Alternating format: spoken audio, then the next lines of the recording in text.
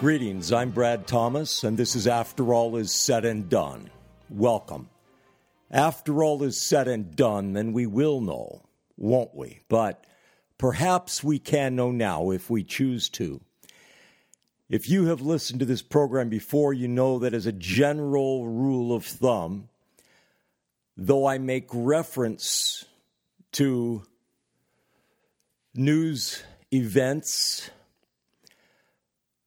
from stories, from coverage that's out there, I will refer to it generally and speak to it specifically from myself rather than this various material, than reports and news stories and so on and so forth. But I am going to make an exception in the case of some columns and articles from the Daily Signal, which is not only affiliated with the Heritage Foundation, but it is a publication, an online publication of the Heritage Foundation. I'm going to do so with their permission.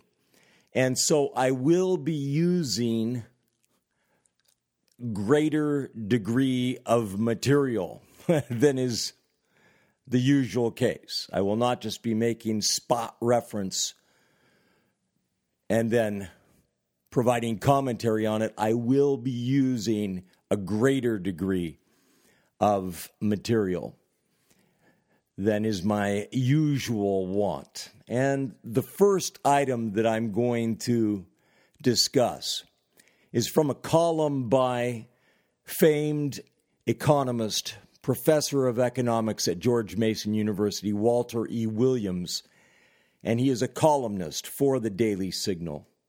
George Mason University is outside of the Beltway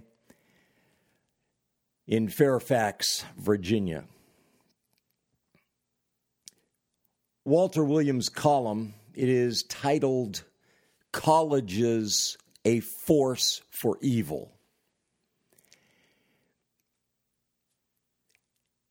He states that in a recent Brookings Institution poll that suggests that nearly half of college students believe hate speech is not protected by the First Amendment. Now, when he says hate speech, he's referring to what has been labeled as being hate speech. Okay? So if you happen to have convictions, unshakable convictions, morals, what used to be known as social mores, and you speak from such things, you act on such, well, then you are, of course, guilty, de facto guilty of tantamount hate speech and so on and so forth. So, needless to say, all of my programs fall under that category.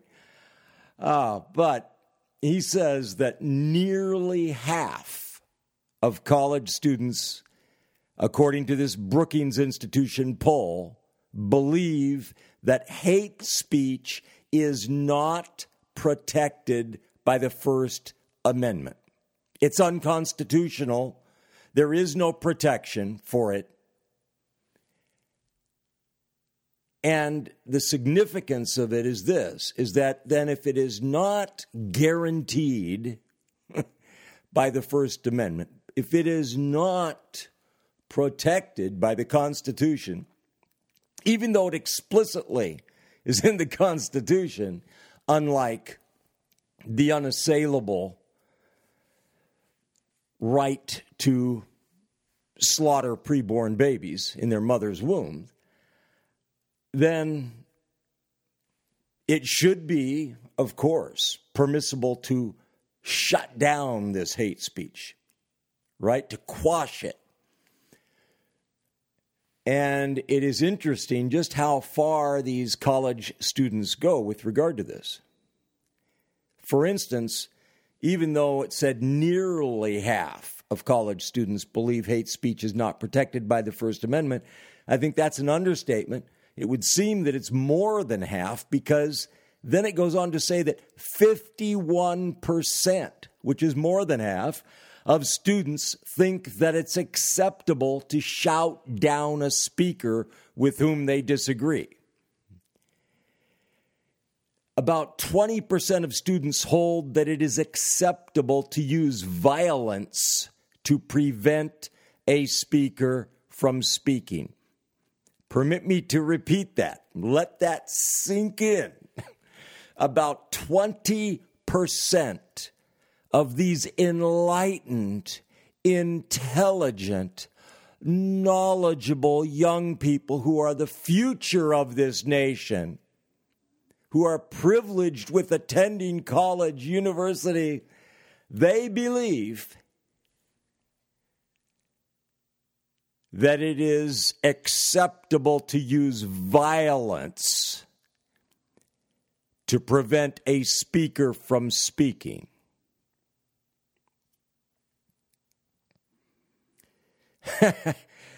It's permissible to use violence to prevent someone from speaking when they view that speech as being hate speech. It's permissible for them to hatefully, violently attack a speaker to prevent them purportedly using hate speech. These are these intellectual young people, right? Intelligent, intellectual, open-minded, truth-seeking young people, right? This is the future of America and the world. The best and the brightest. Over 50% say colleges and universities should prohibit speech and viewpoints that might offend certain people. So, if there is speech that might offend 1 in 1,000, colleges and universities, according to these young people, should act to prohibit such speech. So tell me, what speech is it that is not going to offend anyone? Because I guarantee you, the speech that these young people laud and applaud and promote and espouse deeply offends me. I'll go beyond that. Not only deeply offends me, but deeply offends God. How can you say that? Oh my gosh, what a terrible thing to say. Are you saying you're God? No, but I do know God's word reasonably well, based on his word, on his authoritative word and his Holy Spirit, not based on man and man's dogmas and doctrines and traditions. And I know what he says regarding what offends him. But this nation is chock full of institutions of purported higher learning. All manner of them, everything from professional for-profit schools to community colleges, universities with their specialized graduate programs, many times of which are then housed off of the main campus, here, there, and the other place. Divinity schools, theological seminaries, Bible schools, which are akin to colleges. All manner of institutions of higher learning across this nation. And while it has been accepted by those in this nation who have some idea of what's going on, that it's been accepted for many decades now that the Ivy League schools, the Harvards and Yales and Dartmouths and Browns and so forth, Cornells and UPenn, alma mater of Donald Trump, the president, University of Pennsylvania, but that these institutions are elitist and leftist. I would say to the core, others would say, wait, you're being too harsh. You're painting with too broad a brush there. Well, no. They are leftist to the core. But that's not to say that everybody that is accepted into them and everybody that graduates from their programs is a leftist. No. But it's been accepted that they, in particular, are leftist institutions. But interestingly enough, for decade upon decade upon decade across this United States of America, land-grant state universities, from Maine to Washington to California to Florida and everything in between, and Alaska and Hawaii, have been absolutely rife with extreme hardcore leftist propagandists, indoctrinators. Doesn't matter whether it happens to be Oklahoma or Kansas or Nebraska or Iowa, or if it happens to be Deep South, Alabama, Louisiana, Mississippi, Texas, whether it happens to be the Southwest or the Northwest or the Northeast or the due North or the Rocky Mountains, it doesn't matter. Sure, there are some places that are particularly notorious, but University of, take your pick, they all are pervaded with this. Penn State University is terrible, terribly left. University of North Carolina, Charlotte, extremely leftist, but you find it nationwide. So, okay, well, of course, I mean, if you can accept that, you don't have to accept it. It just happens to be true. But this is also true in theological seminaries and divinity schools, so-called. Are they all that way? No. But a very, very great number of them are. A definite majority of them. And Christian colleges, so-called. And Bible schools. They are pervaded with the teachings of people who happen to be fundamentally, foundationally at odds with God and His Word. Now, what does that have to do with anything? I mean, so what? So what if they are not in lockstep with the Bible and with God's Word and so forth? So what? Well, just this. The foundation of all truth is the truth giver, God Almighty. And no, this is not one of my preaching programs or teaching programs. This is my news talk, public affairs program. But I digress. But the foundation of all unassailable, unshakable truth is God. But all of these outstanding thinkers, they assail God's truth all the time. Every day they live, with regard to these extreme leftist professors, they are engaged in warfare, intellectual, if you want to call it that, but frankly, propaganda warfare against God, against his Christ, against his word. The reason that is so important, well, there are so many reasons. One, it offends God greatly, and it brings the judgment of God on this nation. But in addition to that, the founders of this nation, no, not the true founders. The true founders were the Pilgrims and Puritans.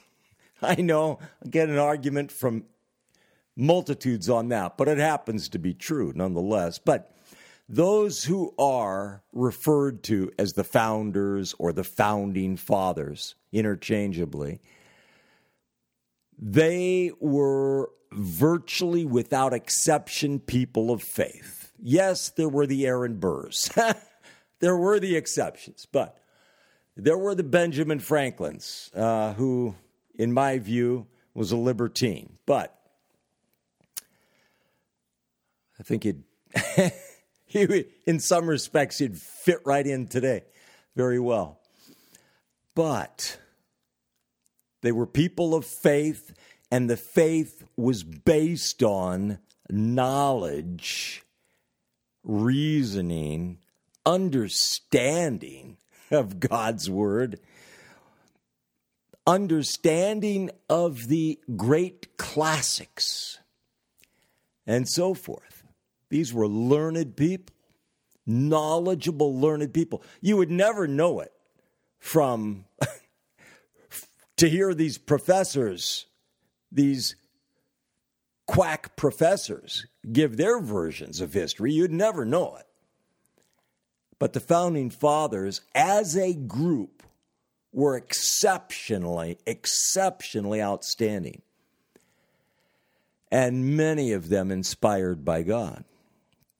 Unfortunately, they used language that was very floral, as I put it, flowery, floral, and indefinite speech to frame any number of things.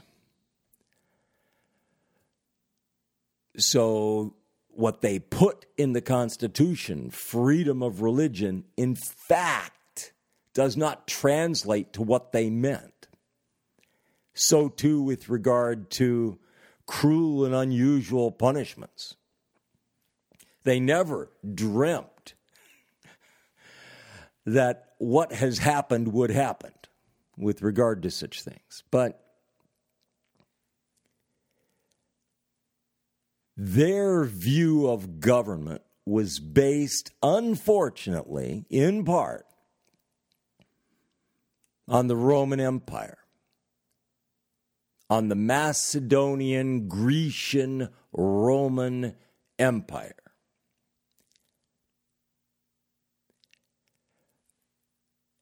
And thus, it embraced teaching and understanding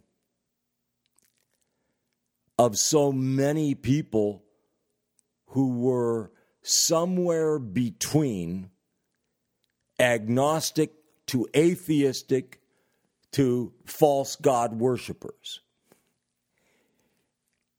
But in addition to that, they based it on God's word. But so it's an admixture. It is an adulterated mixture. But when these professors, when they indoctrinate these young people and they make them their marching legions of minions, they lead them in opposition to all eternal truth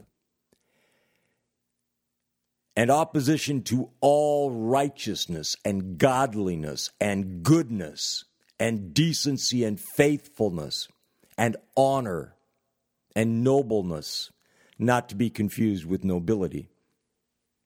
I'll get back to Warren's column here in a minute, but let me digress. Once upon a time, long, long, long ago, I was in college, and this is before postgraduate studies and so forth, but I was in college in a university, in one of the ones that I attended, and I was coming down the home stretch, and I needed to plug and play a course in here as an elective, and I ended up, out of curiosity, taking a course in human sexuality, so-called.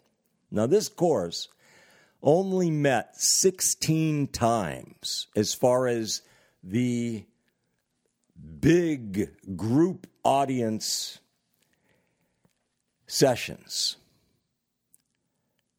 wherein the professor gave his performances.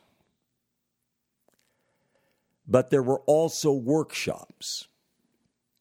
But again, 16 sessions, 16 times that I recall. And the group, the number of people in the course on any one of these offerings that they gave was somewhere in the vicinity of 300, I believe. That's how I recall. And they had, I don't know how many offerings of this course. Let's say a half dozen per semester. It was a lot of people, maybe 200. But what I found was that most of the students, and this was not by me going and questioning them, but it came out, was that most of the students there were either juniors or seniors and having to pick up an elective, and that fit in their schedule, and they thought it would be an easy course or whatever. Well, this professor, he gave a test at the beginning of the course, and the questions were designed to find out where the students were in their beliefs, their convictions, their morals, their mores regarding human sexuality. And he published the findings, the next class or whatever. And then he did a repeat of that at the end of the course. And again, published his findings. And it was fascinating to see the change wrought in beliefs, convictions, morals, mores in that brief span of time of 3.5 months or whatever amongst young people that predominantly were at least 20 years of age.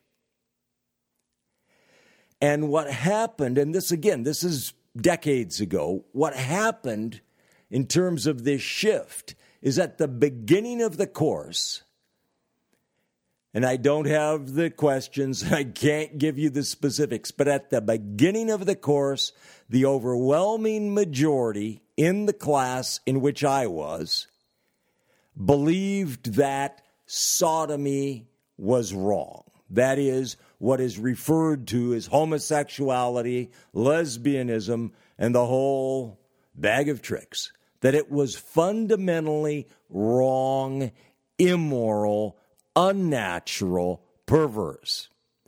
By the end of the course, if I'm to believe this so honest, honorable professor, the majority in the course now believed the reverse, that sodomy was acceptable and natural and normal and so on and so forth. Again, this was not 18-year-olds. This was predominantly young people that were 20, 21, 22. And these were young people that, again, were only subjected to this class if you throw out the first class in which the test was given and you throw out the last because the results were given at the last. then you're looking at 14 class sessions, and they were moved dramatically from where they had been to where he wanted them to be. The reason that I mention that is just this. Once upon a time, long ago, I believed that, not that anybody told me this, but I believed that if you were not subverted, corrupted, and what have you, by the time you left high school, you would be by the time you left college. I've had to adjust that. In light of what has come down the pike, I've had to adjust that to be that if you're not subverted, corrupted, and perverted by the time you leave junior high school, middle school, you will be by the time you leave high school. And frankly, at the rate that it's gone, it really needs to be moved further to be, if you haven't been subverted, corrupted, perverted by the time you've gotten through fourth grade or whatever, because of this extreme, radical, corrosive, pervasive indoctrination that young people are subjected to. And not just once a week for 16 weeks, but every day in the school year. And then, not just there, but in the media, what they hear in the news, what they see in the news, what they're exposed to by social media, by the entertainment industry, yes, by the news media, yes, by the schools, yes, but also social media. And, of course, the cross-pollination or fertilization from their friends, their schoolmates, and so on and so forth. So, with regard to this matter of college as a force for evil, yes, I say yes to that. That is true. But that didn't happen yesterday. That's not something new. This has been going on for decades.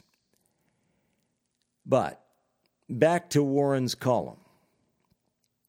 And I'm only going to share parts of it, statements from it.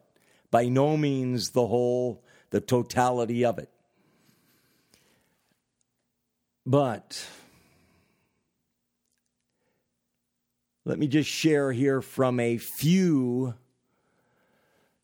sterling examples of educators across this nation.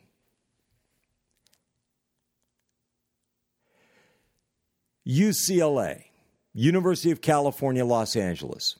History professor Mary Corey told her class, quote, "Capitalism isn't a lie on purpose, it's just a lie." She went on, she added, "Capitalists, quote, are swine.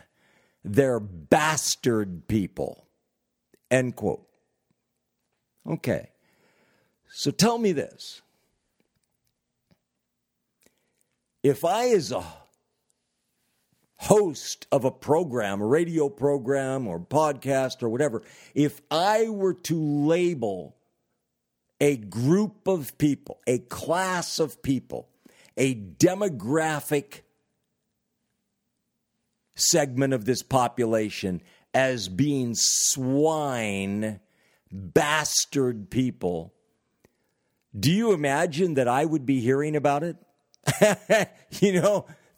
that, my gosh, if I said something like that, I'll be,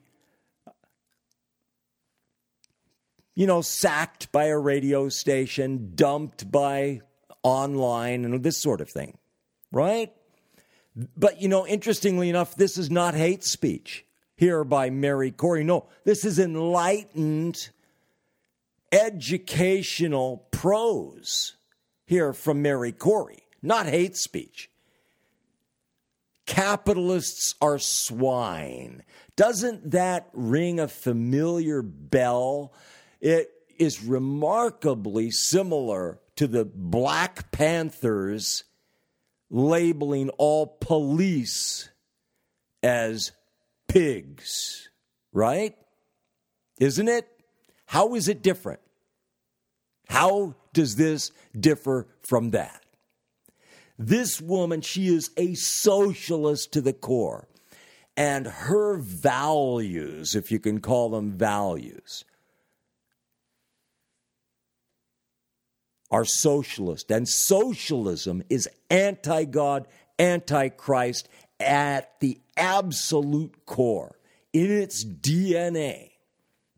But then English professor at Montclair State University in New Jersey, this fellow, he told his students, quote, "Conservatism champions racism, exploitation, and imperialist war," end quote, as a statement of fact, just like Mary Corey's statement of fact regarding capitalists.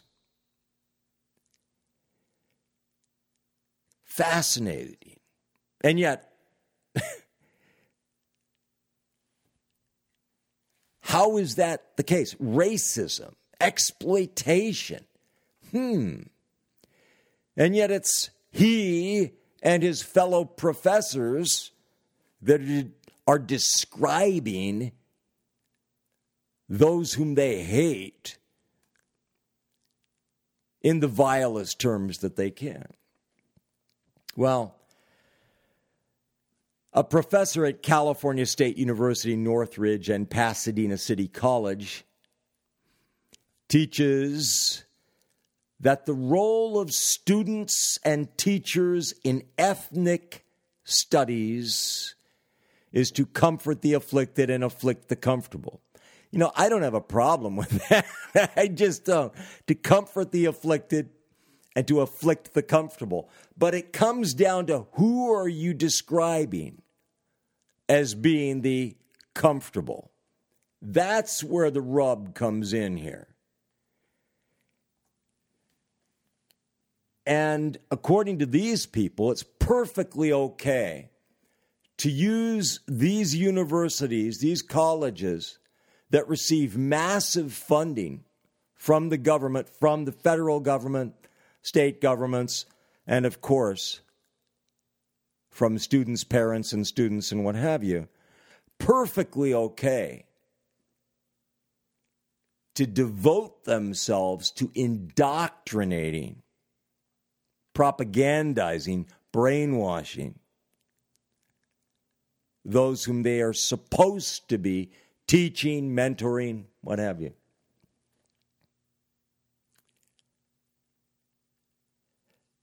University of California, Santa Barbara, UC Santa Barbara. The School of Education emailed its faculty members to ask them to consider classroom options concerning the Iraq War. They suggested excusing students from class to attend anti-war events and to give them extra credit for writing about it. Do you remember? Probably not. It goes back so far, but back during the Vietnam War and back during the time of the Black Panthers when they were at their height,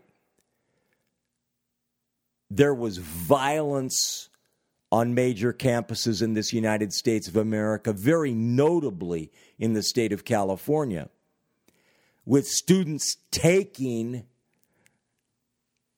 university buildings captive, holding hostages, so on and so forth. But here we have the university academia and leadership in charge of promoting this.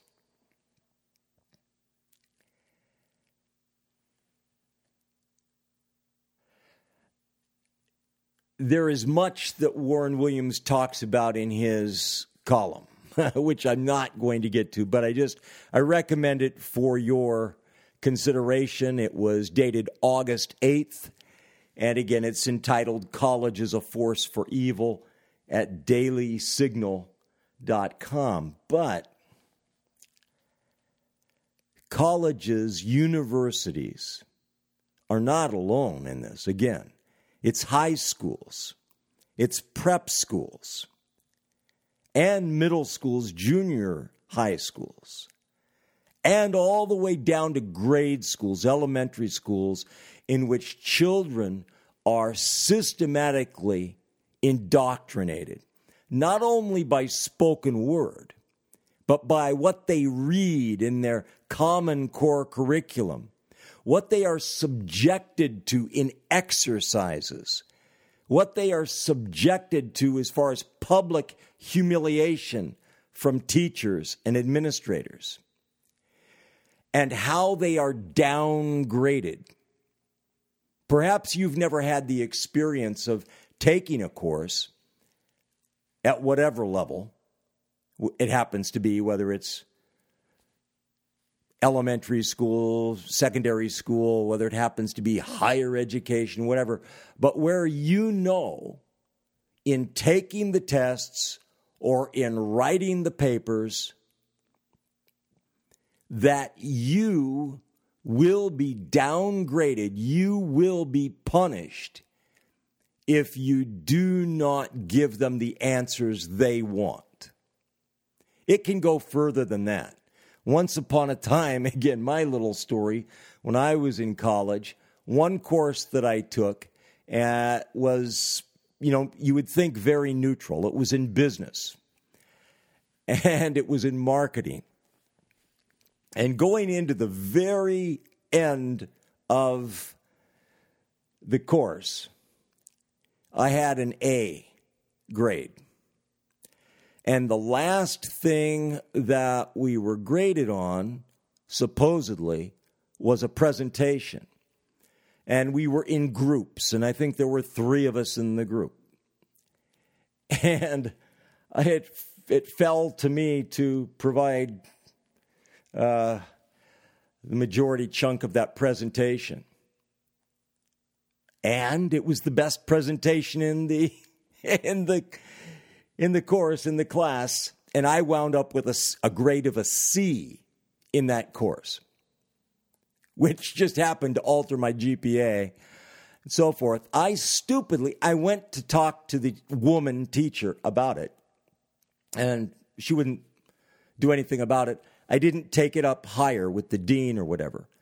But she took a dislike to me. Now, this was decades ago. This is before I was as unlikable as I am now, But even though I never espoused anything about Christianity, about religion, about morals, mores, anything in that class, she exercised her prerogative to subjectively hammer me, give me the worst grade that she could. And of course, the only way I could get a C on that was then if the report was, D or F, which of course the others in the group didn't get, but there was no investigation. It's just the way it turned out, But my point is, that kind of thing can happen and does happen. I'm not the only one that's ever happened to. And no, it wasn't because I was black. And no, it wasn't because this, that, and the other thing, right? I was downgraded by a white woman professor, associate professor, assistant professor, whatever, because she could. I'm Brad Thomas, and this is After All Is Said and Done. And as I've said, as I make a point of saying, everything that's good or right or true in this program is thanks to God Almighty and His Holy Son, Jesus. Everything that's wrong, lacking, erring is due to me. Well, moving on from this article by Walter Williams, I've mentioned time and again about the very sad situation with regard to the kidnap, rape situation with Molly Cecilia Tibbetts in Iowa. And every time that you see anything about it, it's always referring to it as being rural rural farmland Iowa, even though it's immediately off of this federal interstate, Interstate 80, and very near to a few other interstates, Interstate 35, and I believe another one is either 70 or 74. But she's a student, college student there in Iowa. Well, here, the University of Iowa, heartland, United States of America, breadbasket of the United States of America, University of Iowa. How much more conservative can you get than that? How much more, just apple pie, all-American, obviously Christian influence can you get than University of Iowa, land-grant state university? Not some elitist, leftist, Ivy League institution. Okay? Not that sort of thing. Well, guess what? The University of Iowa chapter of InterVarsity Christian Fellowship, USA, has been deregistered and kicked off of campus for not conforming to a university rule that clubs must eliminate a faith-based precondition to serve in leadership. So let me go over this. This university rule, the university emailed InterVarsity Christian Fellowship on June 1st. It instructed them that they had until June 15th, 2 weeks, to change their leadership structure, to change their leadership selection practices, or suffer the consequences, be deregistered, be eliminated from being permitted to meet on campus. Now, InterVarsity Christian Fellowship, as it is at a great many universities across this nation, and it has been there at University of Iowa for ages. Okay? But University of Iowa's leadership, in its infinite wisdom, decided to exercise its prerogative to cleanse the campus of Christian witness, of Christian influence. Quote, the university further stated that InterVarsity student leaders could not even be strongly encouraged to agree with InterVarsity's faith, end quote. So here you have a Christian religious student organization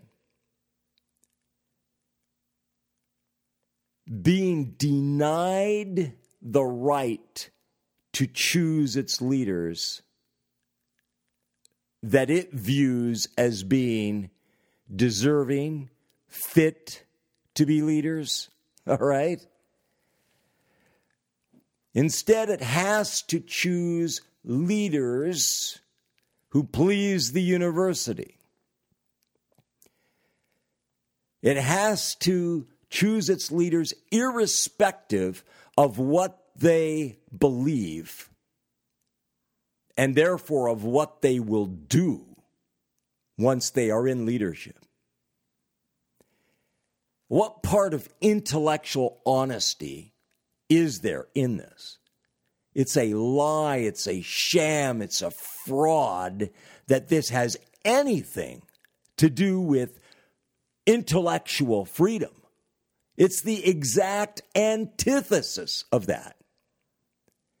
This is what you expect to find in Nazi Germany, in the Soviet Union, in communist China. Except, of course, it would be more extreme. They would just march them all out to a concentration camp. But This is not an isolated incident. Meanwhile, the University of Iowa, again, exercising its prerogative, it has exempted other organizations, sports clubs, fraternities, political organizations, yes, political organizations, from any such rules. But here we have InterVarsity Christian Fellowship, which to my surprise has apparently only been there for a quarter of a century, being forced off campus. You either comply or you cease to be here. Resistance is futile. Well, there's a lawsuit pertaining to this, and we'll be hearing more about it, no doubt. But that, too, was from the Daily Signal, again, a publication of the Heritage Foundation. Now, because time is running down, I don't know how much of this I'm going to get through, so I'm going to go past something else that I really wanted to touch on, and I simply won't, because time will not allow. I'm just afraid I won't get through it. So, if my computer will stop misbehaving, let me just touch on this. It is with regard to a great political family in the United States of America. And that is the Cuomos, Italian immigrants. Mario Cuomo, late Mario Cuomo, former governor of the great state, the great state of New York, which is a truly beautiful state and impressive in so many ways, but the opposite of impressive in terms of political everything. It's taxation, it's laws which pertain to taxation, it's political stranglehold by the Democrats, so many things. But Andrew, one of the famous sons of famous Mario Cuomo, who is, in a manner of speaking, a successor to his father, since he is governor presently of New York, he was at an event on Wednesday, and he said the following, and I'm using his words, so please don't get upset with me about the poor English. We're not gonna make America great again. It was never that great. Okay. We have not reached greatness. This is all direct quotes. We will reach greatness when every American is fully engaged. We will reach greatness when discrimination and stereotyping against women is gone. And every woman's full potential is realized and unleashed, and every woman is making her full contribution. Well, Andrew, I don't know if your former wife would agree that, one of the Kennedy girls, whether she would agree that that your actions agree with your words concerning your exceedingly high view of women. But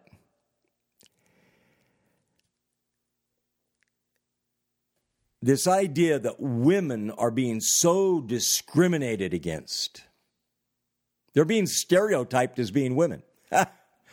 Terrible. And they're being so discriminated against, aren't they? And that's why the majority of college students nationwide are female. And that's why there are so many executives across this nation that are women. Not to mention now high-ranking officers in the military, very high-ranking. Not to mention Supreme Court justice after justice after justice. Not to mention federal judges, U.S. senators, congresswomen, governors, and presidential aspirants. And the list goes on and on and on. And, of course, exceedingly highly paid entertainers and what have you. But they are just suffering such terrible discrimination. It's just a blight. It's just terrible. America has never been great. No, it will be great when women are in charge. Yes, when every single solitary woman's full potential is realized and unleashed. And every woman is making her full contribution. And therefore is being rewarded for that. I don't know about you, but I have never, ever been paid a cent to do any of the things that I can do the very best. Never. It's always cost me to do those things. Whether it happens to be broadcasting via radio, TV, creating programs, preaching, teaching, never paid to do those things. I've always had to pay to do those things. But what about all the other men whom he doesn't care about?